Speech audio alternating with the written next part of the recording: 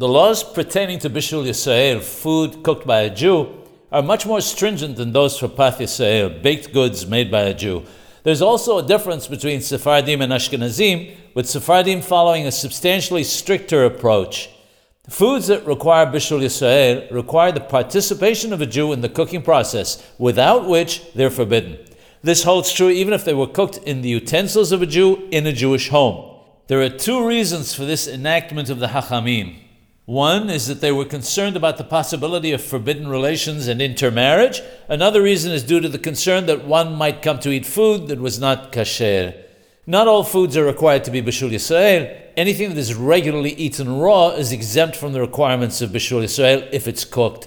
In addition, it must be the type of food that has some importance attached to it. Specifically, it must be of the kind of food that would be served at a king's royal banquet or a banquet of one of his ministers. Food that does not fall into this category may be eaten without the participation of a Jew in the cooking process, provided one knows, of course, that the food is kasher in other respects.